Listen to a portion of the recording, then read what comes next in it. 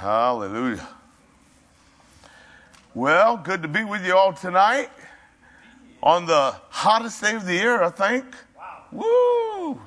If not, it's close to it. If you don't like the heat, you can blame Miss Angela and I, because we like it.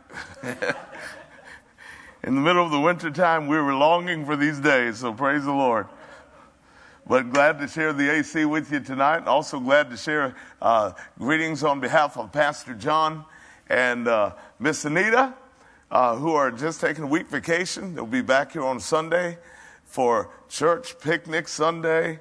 We'll be having a good time right here on campus. So you can go ahead and bring your cooler, your picnic basket, bring your fried chicken. Yeah, just go ahead and live it up with it. Your church family here Sunday. We'll have a great time. Look forward to that.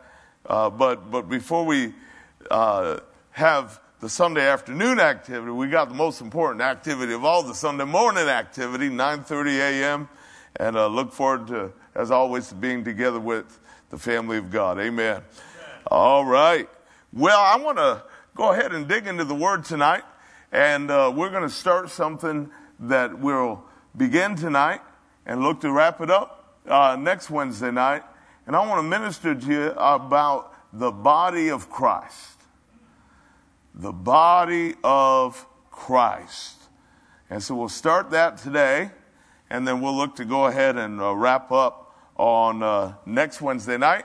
And just to give you a little introduction regarding this, and by the way, those of you that did bring your tithes and offerings tonight, what we'll do is we'll look to go ahead and pray for you and bless our offering at the end of the service before we go, but we'll just dig into the Word right now. First of all, as we approach this subject, you got to understand that when you're talking about the body of Christ, that you first realize that there is a physical body of Christ. That Jesus Christ was here on the earth for about 33 and a half years. That God came to earth. Hallelujah. As a matter of fact, I love the wording where the author of the book of Hebrews is capturing what Jesus would have said when he came into the world. And he uses these words: sacrifice and offering you did not desire, but a body you have prepared for me. And so realize that when Jesus came into the earth, one of the most important things that needed to be done was for him to have a body prepared for him. And then to realize that the body that was prepared for him and the design whereby that body was prepared, God was very intentional to see to it that he was not, in order for him to be the last Adam, he could not be infected with the same infection as the first Adam. You know what I mean? So that's why by means of the virgin birth, God found a way for the body of the Lord Jesus to be born here in the earth, but not be infected with the infection of sin. Hallelujah. To do it legally, but to bypass what would usually be the route of things. And if you've got a father who's infected with what Adam was infected with, and a mother infected with what Adam was infected with, then you've got a baby that's infected with the same infection. But God found a way to bring the perfect, not dismissing the fact that Jesus was and is God, but God found a way to bring the perfect man into the world. Jesus, as though he was Son of God, also referred to himself as the Son of Man. But he was the perfect one. He was the one who got tempted in all points like as we are, yet without sin. Hallelujah. That's why he's our hero. Because with no unfair advantage, he showed us that living this life with the help of God and with the help of the Holy Spirit, and by praying and staying in contact with God, that you could live this life successfully. Glory to God. He was the pattern that showed us that it could be done.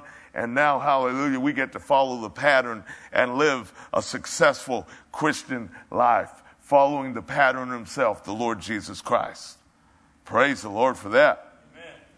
So Jesus was the Word made flesh. We understand that. Jesus physically came here in a physical body. Jesus died physically. We understand that. We understand his death on the cross. He was physically buried. They literally put his body in the tomb, and it was his literal physical body that came out of the tomb 3 days later. I remember having this radio station on one time, and these guys were not professing to be Christians or ministers or anything like that. It was just somewhere around Easter season, and they were talking about Jesus having a spiritual resurrection. And I thought, you know what? If Jesus has a spiritual resurrection, what evidence is there of that? And also the idea of what meaning is there to that anyway. I want you to know there's not anything that's spooky and mystical about the resurrection of Jesus. I want you to know that a dead man's body went in the tomb and a dead man's body came out the tomb. Now, you could talk about the sense in which Jesus was spiritually raised from the dead, in the sense that he went and paid the price that we should have paid, and hell tried to hold him down, but hell could not hold him down, and he spoiled every principality and power that was trying to hold him down, cast him off from himself, and won the victory, hallelujah, in the spirit realm. We realize that.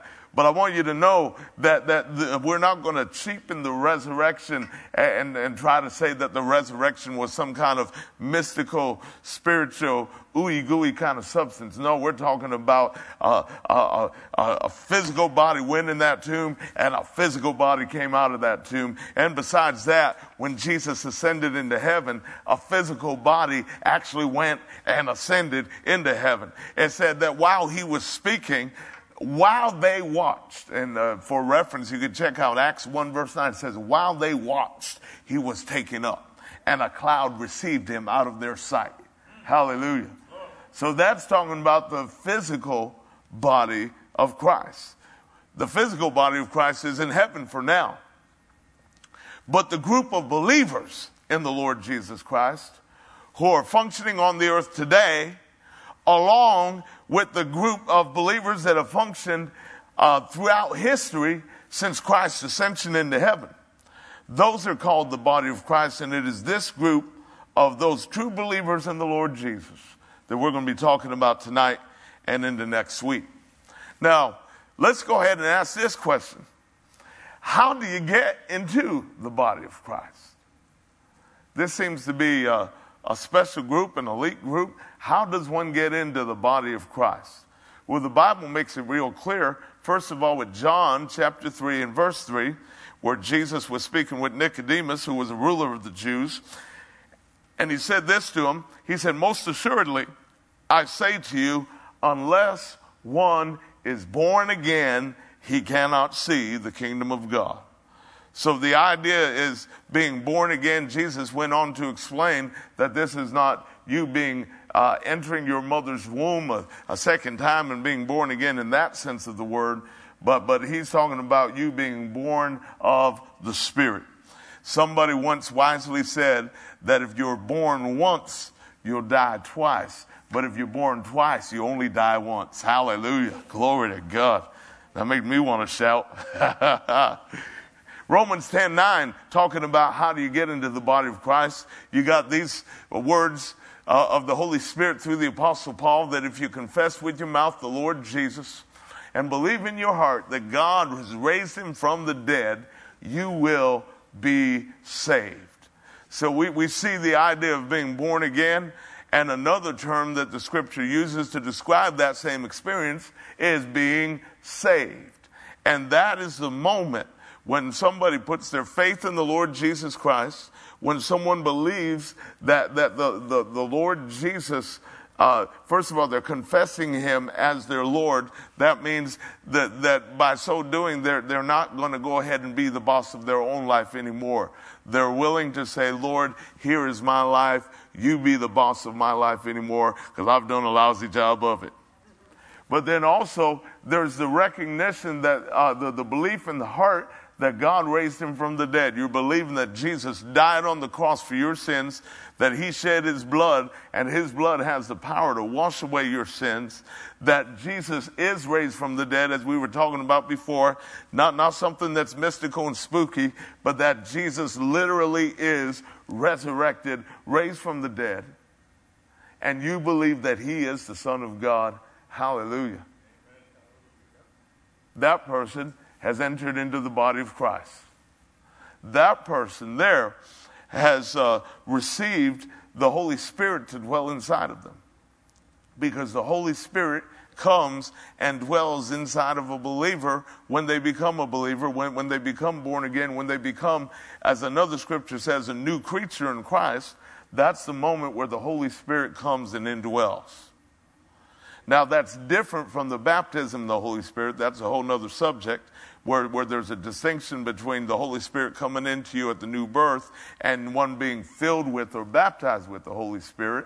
But your first initial Holy Spirit experience takes place when you are born again. That's when he comes inside of you. And what does he do at that point? 1 Corinthians 12:13 says, "For by one Spirit we are all baptized into one body."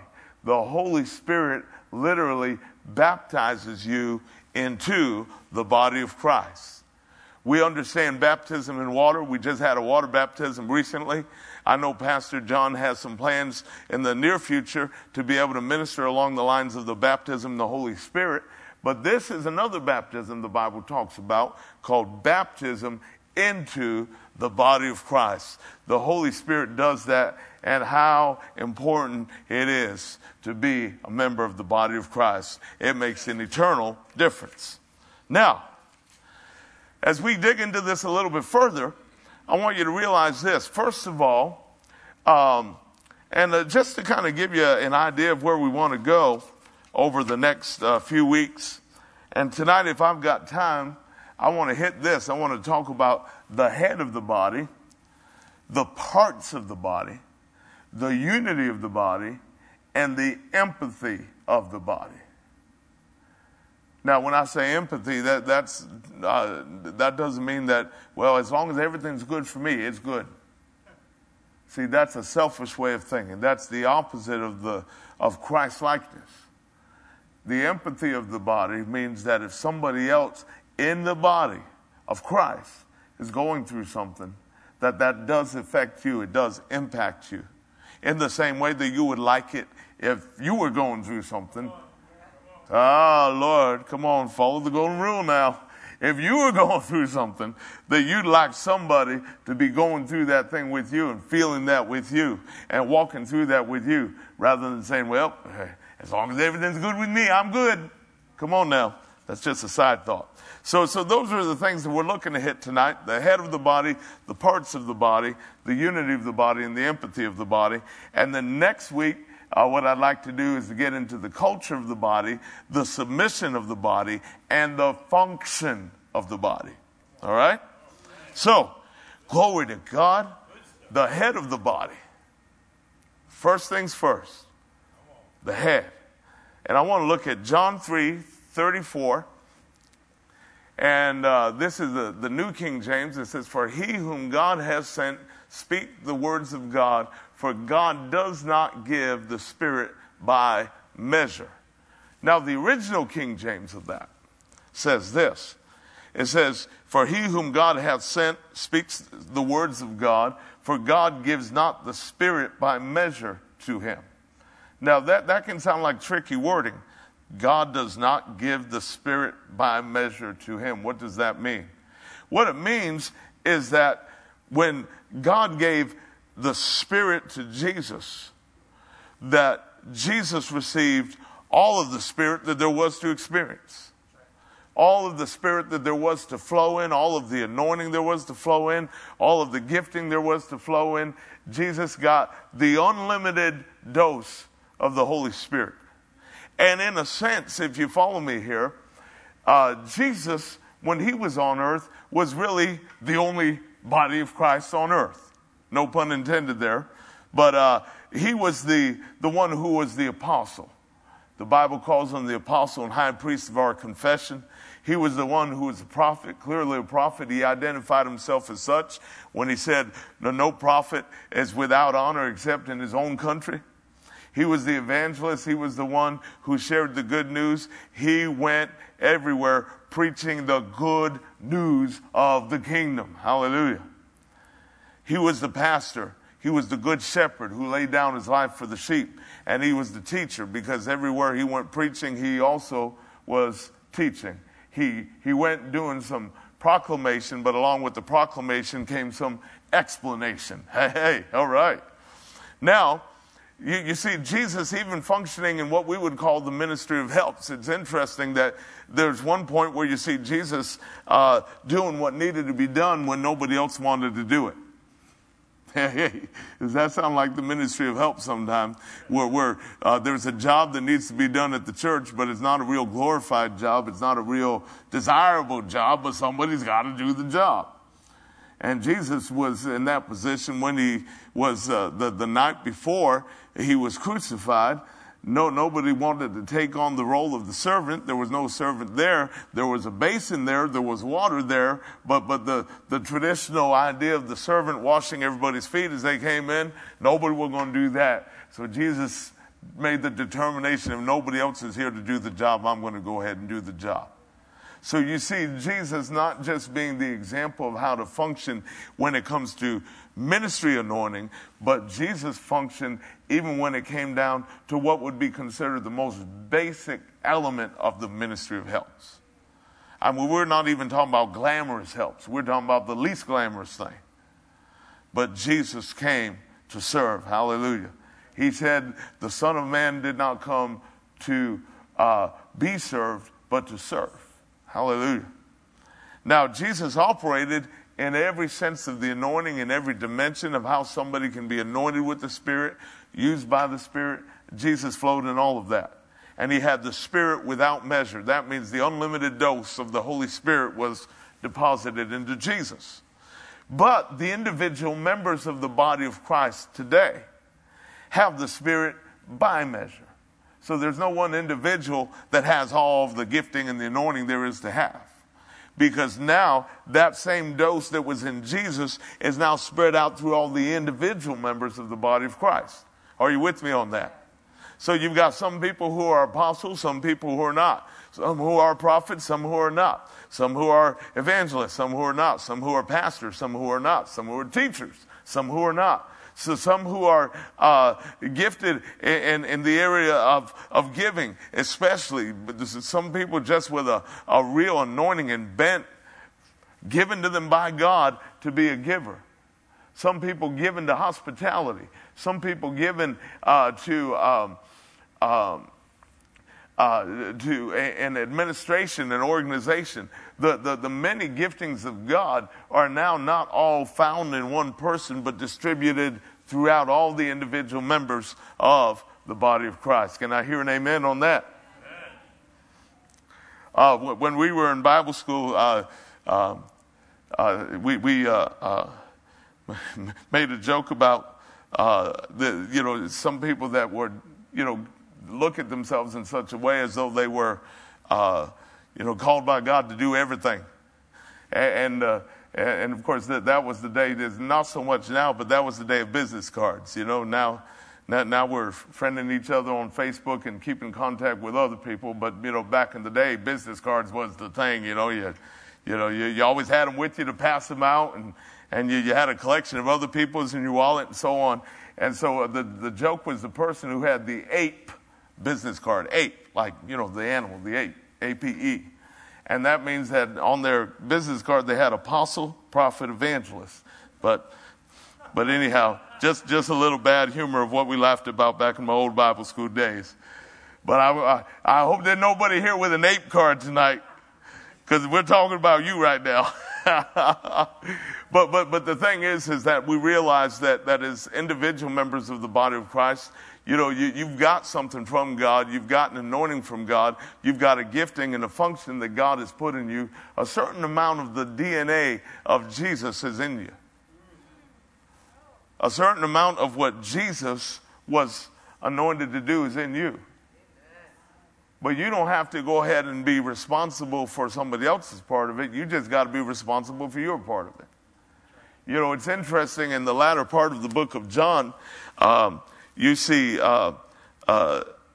Jesus making reference to Peter regarding what Peter was going to be experiencing in his future, and the kind of death by which Peter would ultimately glorify God, you know, in martyrdom.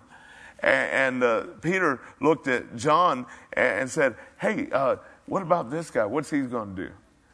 And Jesus said, if I want him to hang out until I come back again, that ain't none of your business. You just follow me. And so right there, there's such a beautiful illustration right there for us to remember and to follow, that somebody else's assignment should not be all that much of a big deal to you. Because whatever somebody else's assignment is not what you're going to go ahead and be dealing with on the last day when you stand before Jesus. Jesus is not going to ask you about what you did with somebody else's job. He's going to ask you about what you did with your job, what you did with the DNA he put in you, the gifting he put in you. What did you do with what he gave to you? You're part of the pie. You're part of the responsibility. Amen. Ephesians 1:22 through 23 says this, and he put all things under his feet and gave him to be the head. That's talking about Jesus, by the way.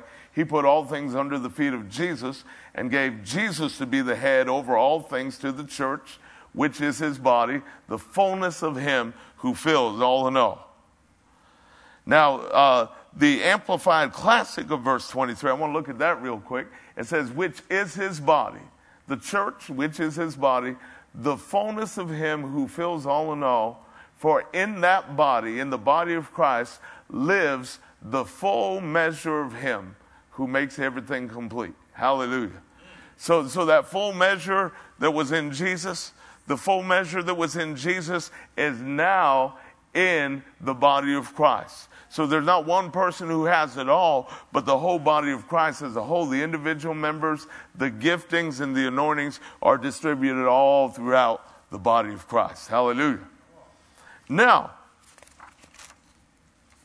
we recognize that Jesus and only Jesus is the head. But at the same time, there are scriptures that show our oneness together with him. This is what I mean by oneness together with him. Most people, if they saw me coming, they would not say, here comes Pastor Ray and his head. And they also would not likely say, here comes Pastor Ray and his body. They would simply say, oh, there's Pastor Ray. Here comes Pastor Ray.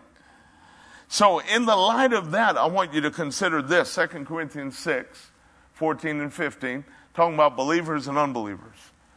Do not be unequally yoked together with unbelievers, for what fellowship has righteousness with lawlessness? So the believer is called righteousness, the unbeliever called lawlessness. What communion has light with darkness? The believer is called light, unbeliever is called darkness. What accord has Christ with Belial? Belial, another word for Satan. So Christ referring to the believer, Belial to the non-believer, and then you see the clear wording believer and non-believer there at the end. But it's interesting that the believer here is referred to as Christ, where the body is called by the same name as the head. Very interesting. How serious is Jesus about that? How serious is Jesus about that connection and that union? Well, look at this. The Apostle Paul, before he became the Apostle Paul, was known as Saul of Tarsus. And in the book of Acts, you see him going and just absolutely beating people up, dragging them into prison, persecuting the church. I mean, he just breathing fire out of his mouth doing it. But then he was on the road to Damascus one day, and it said as he journeyed, he came near Damascus, and suddenly a light shone around him from heaven. Then he fell to the ground and heard a voice saying to him, Saul, Saul, why are you persecuting me? Now, Saul was not directly persecuting Jesus. Jesus was already ascended to the right hand of the Father and seated there. So Saul was not directly persecuting Jesus, but Saul was persecuting the body of Christ. And by so doing, Jesus thought that if he was persecuting the body of Christ, if you're doing it to the body, you're doing it to the head too. You see that? Isn't that amazing? That Jesus himself considered that union, that it's not me and them.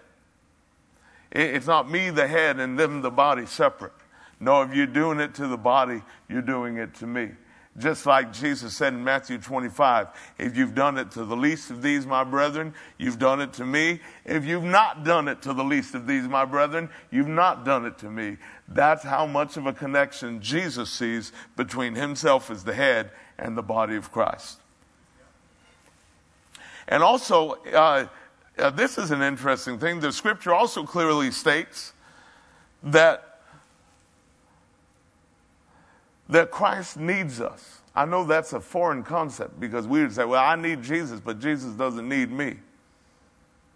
But, in the same way that how much would your head get done if you had a command center, but you didn't have a body that could carry out the commands of the command center? I mean, if we were just the head, we could have some great thoughts, and we go, I'm trying to send a message, but I'm not connected to anything. I'm trying to send signals. I'm trying to send, an electric signal or whatever it is to a certain part of the body. But if the head's not connected to the body, the signal can't go anywhere.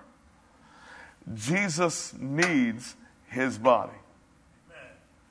Look at this. This is 1 Corinthians 12:21. The eye cannot say to the hand, I have no need of you, nor again the head to the feet, I have no need of you. Now, once again, who's the head of the body? Christ is the head of the body. The head cannot say to the feet, I have no need of you. Interesting, isn't it? So we realize our need for Jesus because the body without the head ain't going anywhere. I mean, that's obvious. But at the same time, the head cannot function without the body. The head cannot have a place to send signals to if there's not a body there to send signals to. And Christ is the head. We are the body flowing together as one. And there's many other verses that clearly state Christ as being the head. And there's four in particular. I have those in the notes, which are available on our website, faithccenter.com. But right now, I want to go ahead and look at Ephesians 1 as we're going to go ahead and go a little deeper into this idea of Jesus being the head and what that means. So Ephesians 1, and this is the context of what's called the working of his mighty power. So we're going to look at that, the working of his mighty power, which he worked in Christ when he raised him from the dead and set him at his right hand in the heavenly places, far above all principality and power and might and dominion, and every name that is named, not only in this age, but also in that which is to come. And he's put all things under his feet and gave him to be the head over all things to the church, which is his body, the fullness of him who fills all in all. Those last few verses we read a little earlier. But it's interesting that here, with what we just read, it talks about all things being under Jesus' feet. So for us to go ahead and start thinking the right way about the body of Christ, we need to understand this. If something is under Jesus' feet, then that means it's got to be under our feet.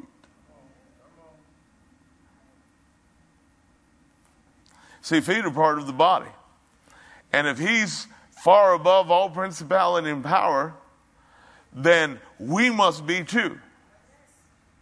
We are not separate from him. You see, we think of ourselves too much in only the physical.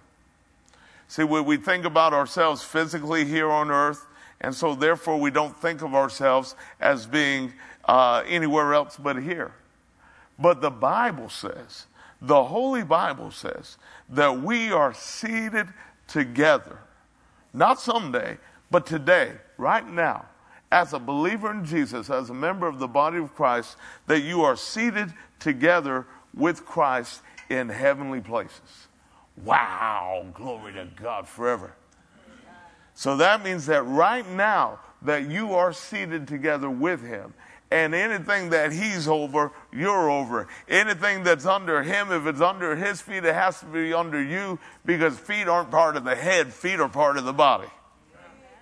So if it's under the feet of Jesus, it's under the body of Christ. That means, whatever part you are, if you are the center of the sole of the foot, anything that is under Jesus is still under you. Hallelujah. Now, we also see the headship of Jesus when it comes to setting members in the body as he pleases.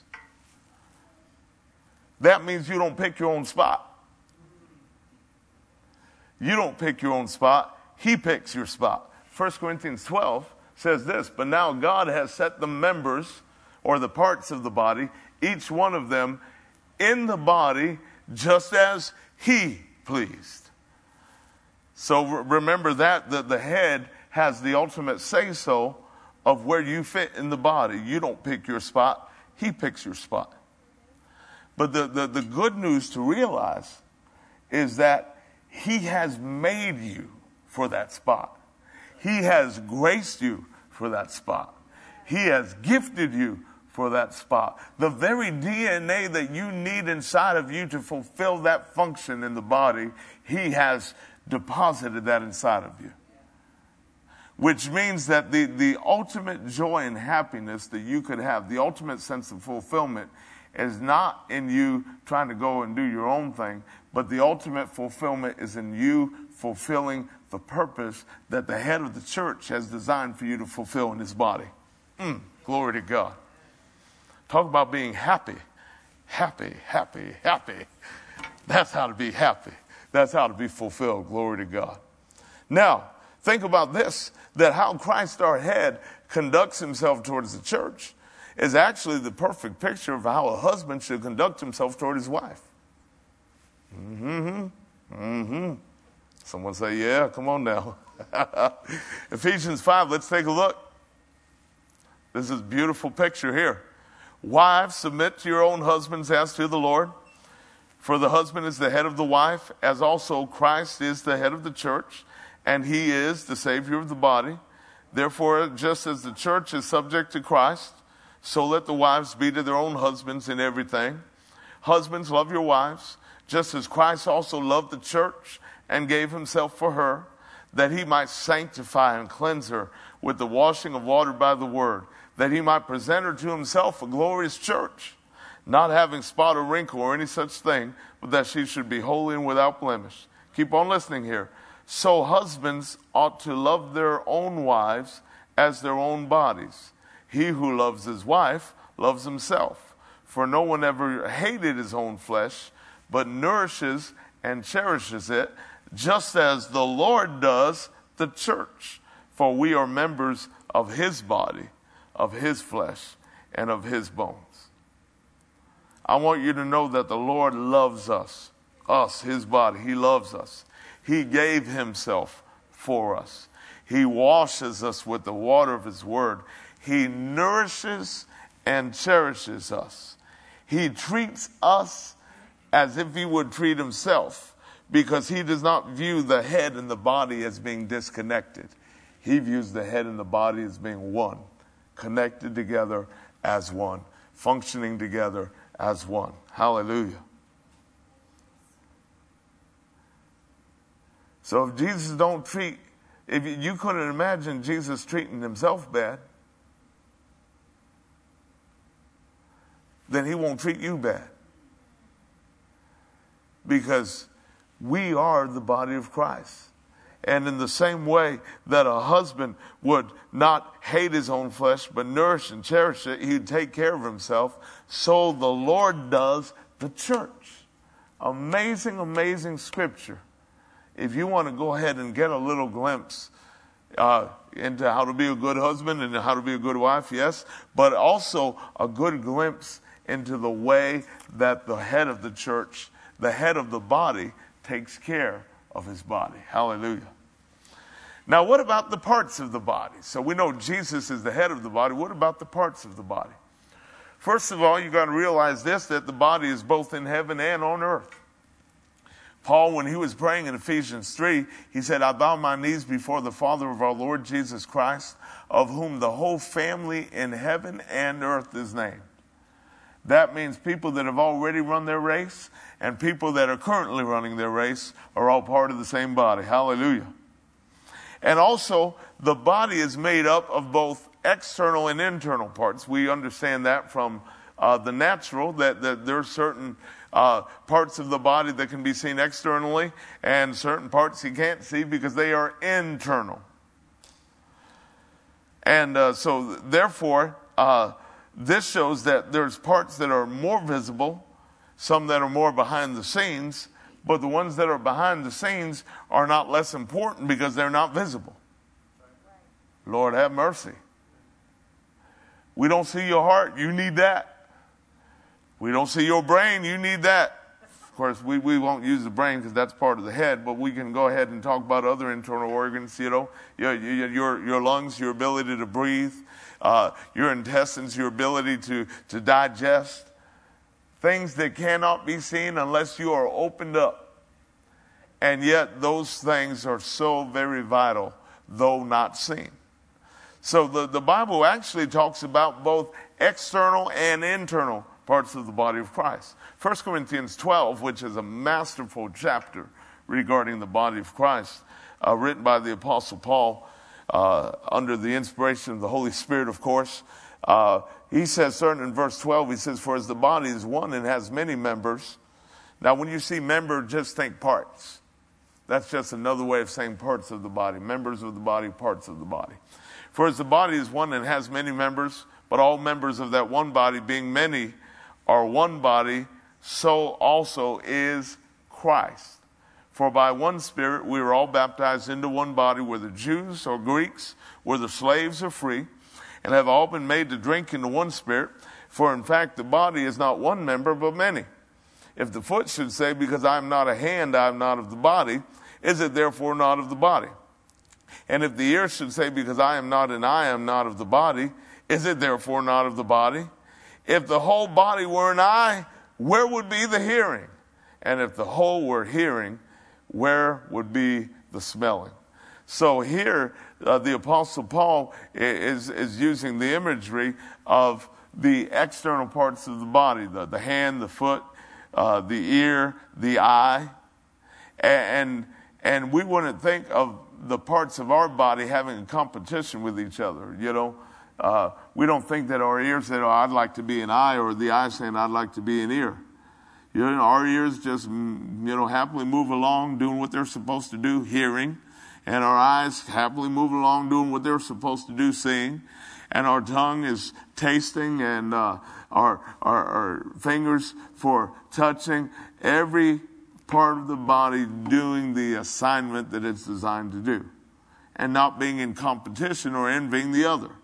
Or saying, oh, I wish I was you. Or I wish I was you. You ever heard your body have a conversation like that?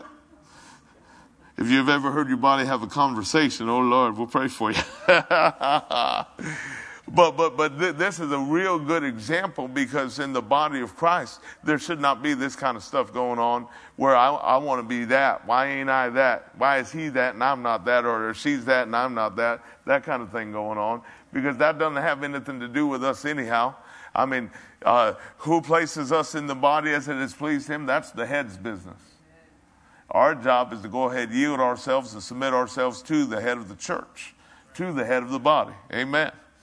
Now check this out. These following verses mention internal parts as well. This is Colossians 2.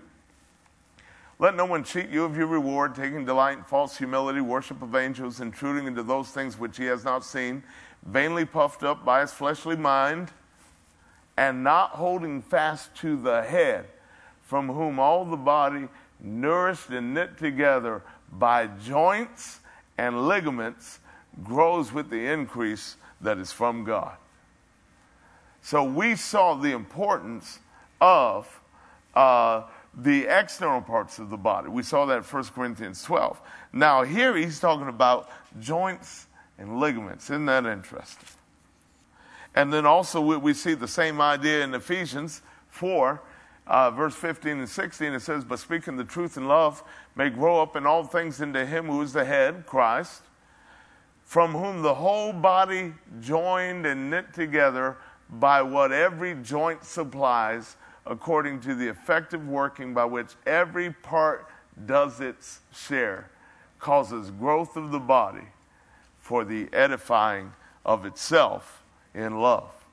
Now, I love that term, knit together. And it dawned on me in a fresh way that some members of the body are really part of the knitting. When I say part of the knitting, they're part of the fabric that holds things together. Oh, come on, are you with me on that? You know, the other day, Angela and I were praying for someone's mom, and this person referred to their mom as the glue of the family. And I said, well, we want the glue to be sticky for a long time to come. And that's the idea of somebody with the gifting of being part of the knitting, where they're holding things together. That they what they do may not appear flashy to some, but there's just something in their gifting where they can go ahead and hold things together, that they can go ahead and be the connection between this and this person and this person, or this area and this area, or this function and this function. They are part of the fabric that holds things tightly knit together. The connection between one and the other, where the supply in one area can flow into the supply in another area, or help to supply the other area. And that person can be part of the knitting, part of the fabric, or in some cases, the conduit by which something can flow, where a supply that's here that needs to get over here can flow. And that person is the one through whom that supply can flow. Amen. So, remember this, that every member has a supply. If you get this is something so important to get, that every member of the body of Christ has a supply. We're going to go ahead and get into specific functions next week. But the idea that everybody has your part to play. As a matter of fact, we just read here, in what we just read, it says, the effective working by which every part does its share. So the idea of carry your own weight. You know, I often heard the statistic that's been put out from time to time about, 80% of the, 20% of the people doing 80% of the work. That ought not be in the house of God. Come on, somebody. I'm going to wave at you tonight. That ought not be in the house of God. You know, whatever it is, some are more visible, some are less visible. But if you just know your place, you know your part, you know you're part of the responsibility, you're part of the weight to carry in the house of God, and you make sure that gets done. Amen. As opposed to being church freeloader, you know, looking to go ahead and kind of swim on what somebody else is doing. You're looking to get enjoy the air conditioning that somebody else's tithe paid for, oh Lord, or you know, rather than you doing the work that God has ordained you to do, that you're kind of go ahead and piggyback riding on somebody else. That is not the will of God. God's got a function for everybody, a job for everybody. And you want to know your happy place. Your happy place is when you're doing the will of God, when you're functioning in the place that the head of the body has placed you, and you are fully functioning in that way. Whoa, talk about being happy. One of my mentors would say you'd be as happy as if you had good sense. Praise the Lord. Let's talk about the unity of the body. We'll get as much into this as we can. I don't want to keep you here all night, but we can dig into this a little bit. The unity of the body. Start with Romans 15:5. Now may the God of patience and comfort grant you to be like-minded toward one another according to Christ Jesus, that you may with one mind and one mouth glorify the God and Father of our Lord Jesus Christ. Therefore receive one another just as Christ also received us to the glory of God. But this language here, like-minded toward one another, functioning with one mind and one mouth. Wow. Is that possible? Truly must be if the word says it. And I got to tell you, this is something that is so over and over and over again emphasized throughout Scripture. 2 Corinthians 13 talks about being of one mind and living in peace. Acts 4 talks about all the believers were united in heart and mind. Romans 12 and verse 16 says, be of the same mind toward one another. Wow. How about Philippians 2 verse 2? Fulfill my joy by being like-minded, having the same love, being of one accord, of one mind. 1 Peter 3 also talks about being of one mind. Philippians 1. I know we're reading a lot of scripture here, but I want you to be able to see how absolutely serious God is about this based on the amount of emphasis and the amount of Bible real estate he's given to it. Philippians 1, only let your conduct be worthy of the gospel of Christ, so that whether I come and see you or am absent, I may hear of your affairs, that you stand fast in one spirit, with one mind, striving together for the faith of the gospel. In one spirit, with one mind, striving together for the faith of the gospel. Let's go ahead and read a little bit more. Ephesians 4, 1. I therefore, the prisoner of the Lord, beseech you to walk worthy of the calling with which you are called, with all lowliness and gentleness, with long suffering, bearing with one another in love, endeavoring to keep the unity of the Spirit in the bond of peace. There is one body and one Spirit, just as you are called in one hope of your calling, one Lord, one faith, one baptism, one God and Father of all, who is above all and through all and in you all. Hallelujah. You see, endeavoring to keep the unity of the Spirit, that there is one body and there is one Spirit. Hallelujah. Now here's the thing. There are people that will not totally agree with you on the way that you see the Bible. There are some people that may not totally agree with you on certain aspects of Scripture and doctrine.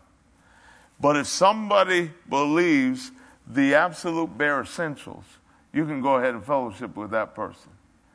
If somebody believes in the blood, if somebody believes in salvation by Christ, by his redemptive work, by his blood, that there is no way you could work for it, that it's by grace through faith, not of yourselves, it's the gift of God.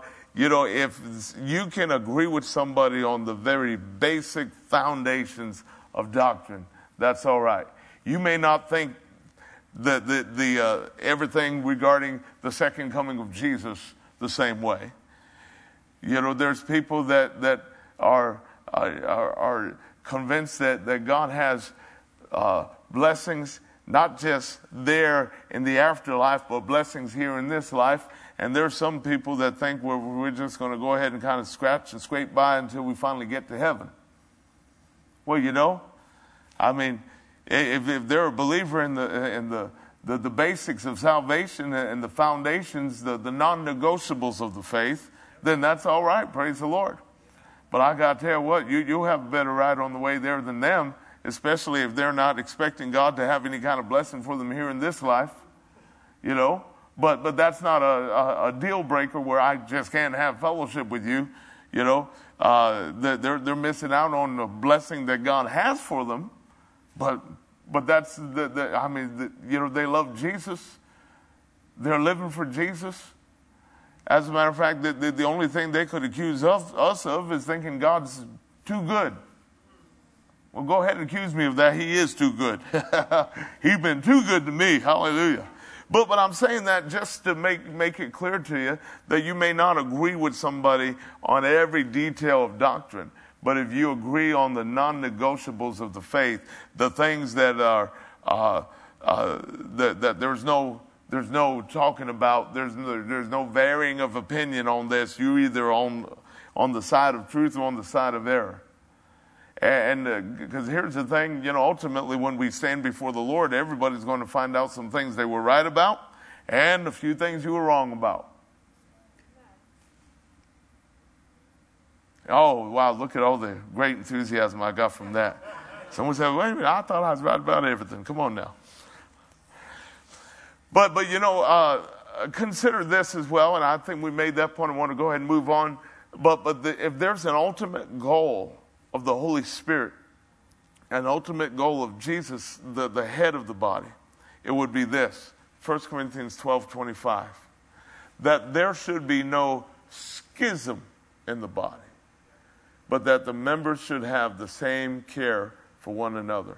So God's goal is that there not be a schism or a division, really a rent or a tear in the body.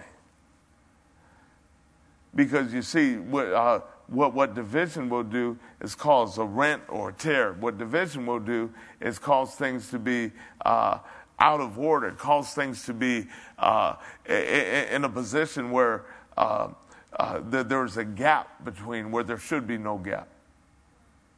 When we're supposed to be flowing together and we're joints and ligaments that are connected and closely connected, you can't have a gap there when you're supposed to be closely connected. And that's the goal of Christ and the goal of the Spirit, the goal of the Godhead for the body is not to have schism or division or a renting or a tearing in the body, but that everything be working together and functioning together. Also, it's important that there be no cliques in the body. No groups. Nobody saying, I'm a fan of this guy, and I'm a fan of this guy, and, all that kind of stuff. Let's read it. 1 Corinthians 1, verse 10. Paul said, now I plead with you, brethren, by the name of our Lord Jesus Christ, that you all speak the same thing, and that there be no divisions among you, but that you be perfectly joined together in the same mind and in the same judgment. For it has been declared to me concerning you, my brethren, by those of Chloe's household, that there are contentions among you. Now I say this, that each of you says, I am of Paul, I am of Apollos, I am of Cephas, or I am of Christ. Is Christ divided?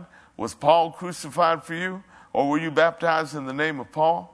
So you got these cliques going on where someone says, well, we were taught by Paul. And the other said, oh yeah, well, Apollos, he's a great teacher of the word. I'm from his school. Well, how about Cephas, who is Peter? Cephas is another name for Peter. Well, Peter was the head apostle during the ministry of Jesus, I'm with him. Or someone said, oh, forget all you guys. I went straight to the head. I'm of Christ. And what was happening is that cliques were being developed. Paul corrected that, said it ought not so to be. And also think about this, and in the time of the writing of the New Testament, if there was one big thing that the church had to get over, was that they had to get over, the Jewish members of the church had to get over Gentiles being part of the church. They had to get over their biases and their prejudices, and that idea there ain't no bacon eating Gentile gonna come in here and praise the Lord.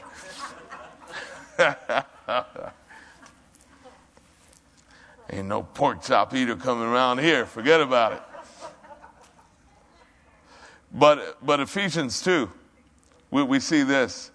Paul says, therefore remember that you, verse 11, once Gentiles in the flesh, who are called uncircumcision by what is called the circumcision made in the flesh by hands, that at that time you were without Christ, being aliens from the commonwealth of Israel and strangers from the covenants of promise, having no hope and without God in the world.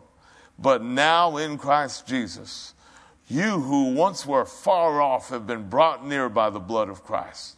For he himself is our peace, who has made both one and has broken down the middle wall of separation, having abolished in his flesh the enmity, that is the law of commandments contained in ordinances, so as to create in himself one new man from the two, thus making peace, and that he might reconcile them both to God in one body through the cross, thereby putting to death the enmity.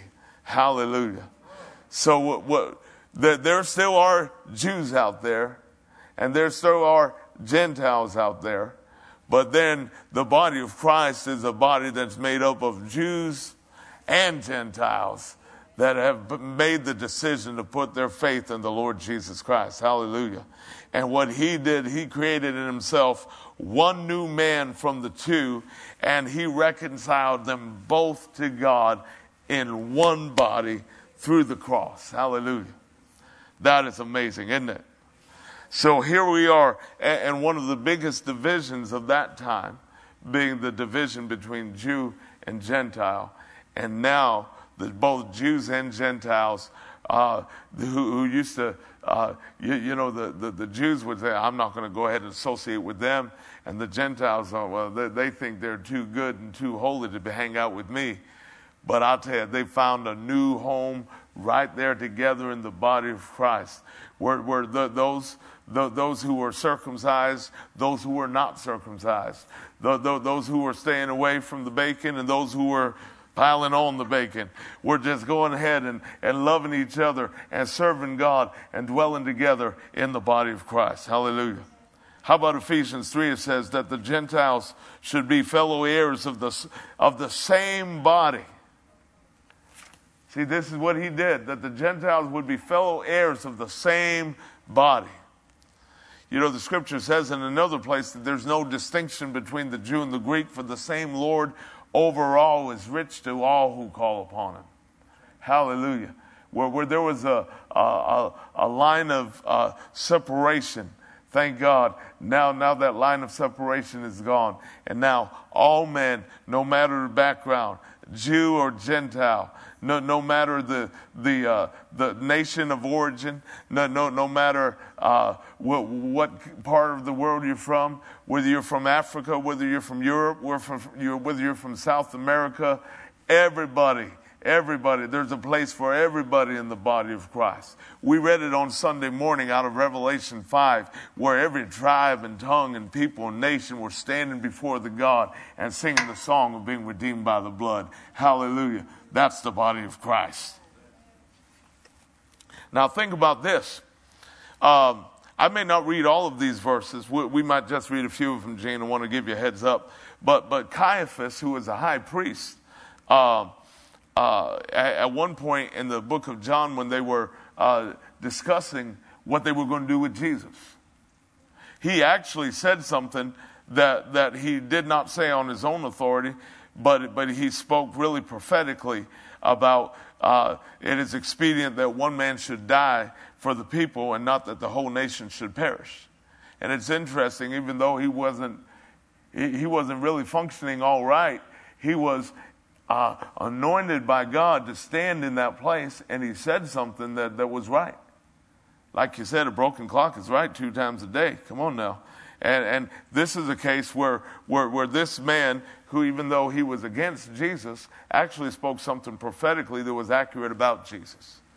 So let's see. It's verse 50 here.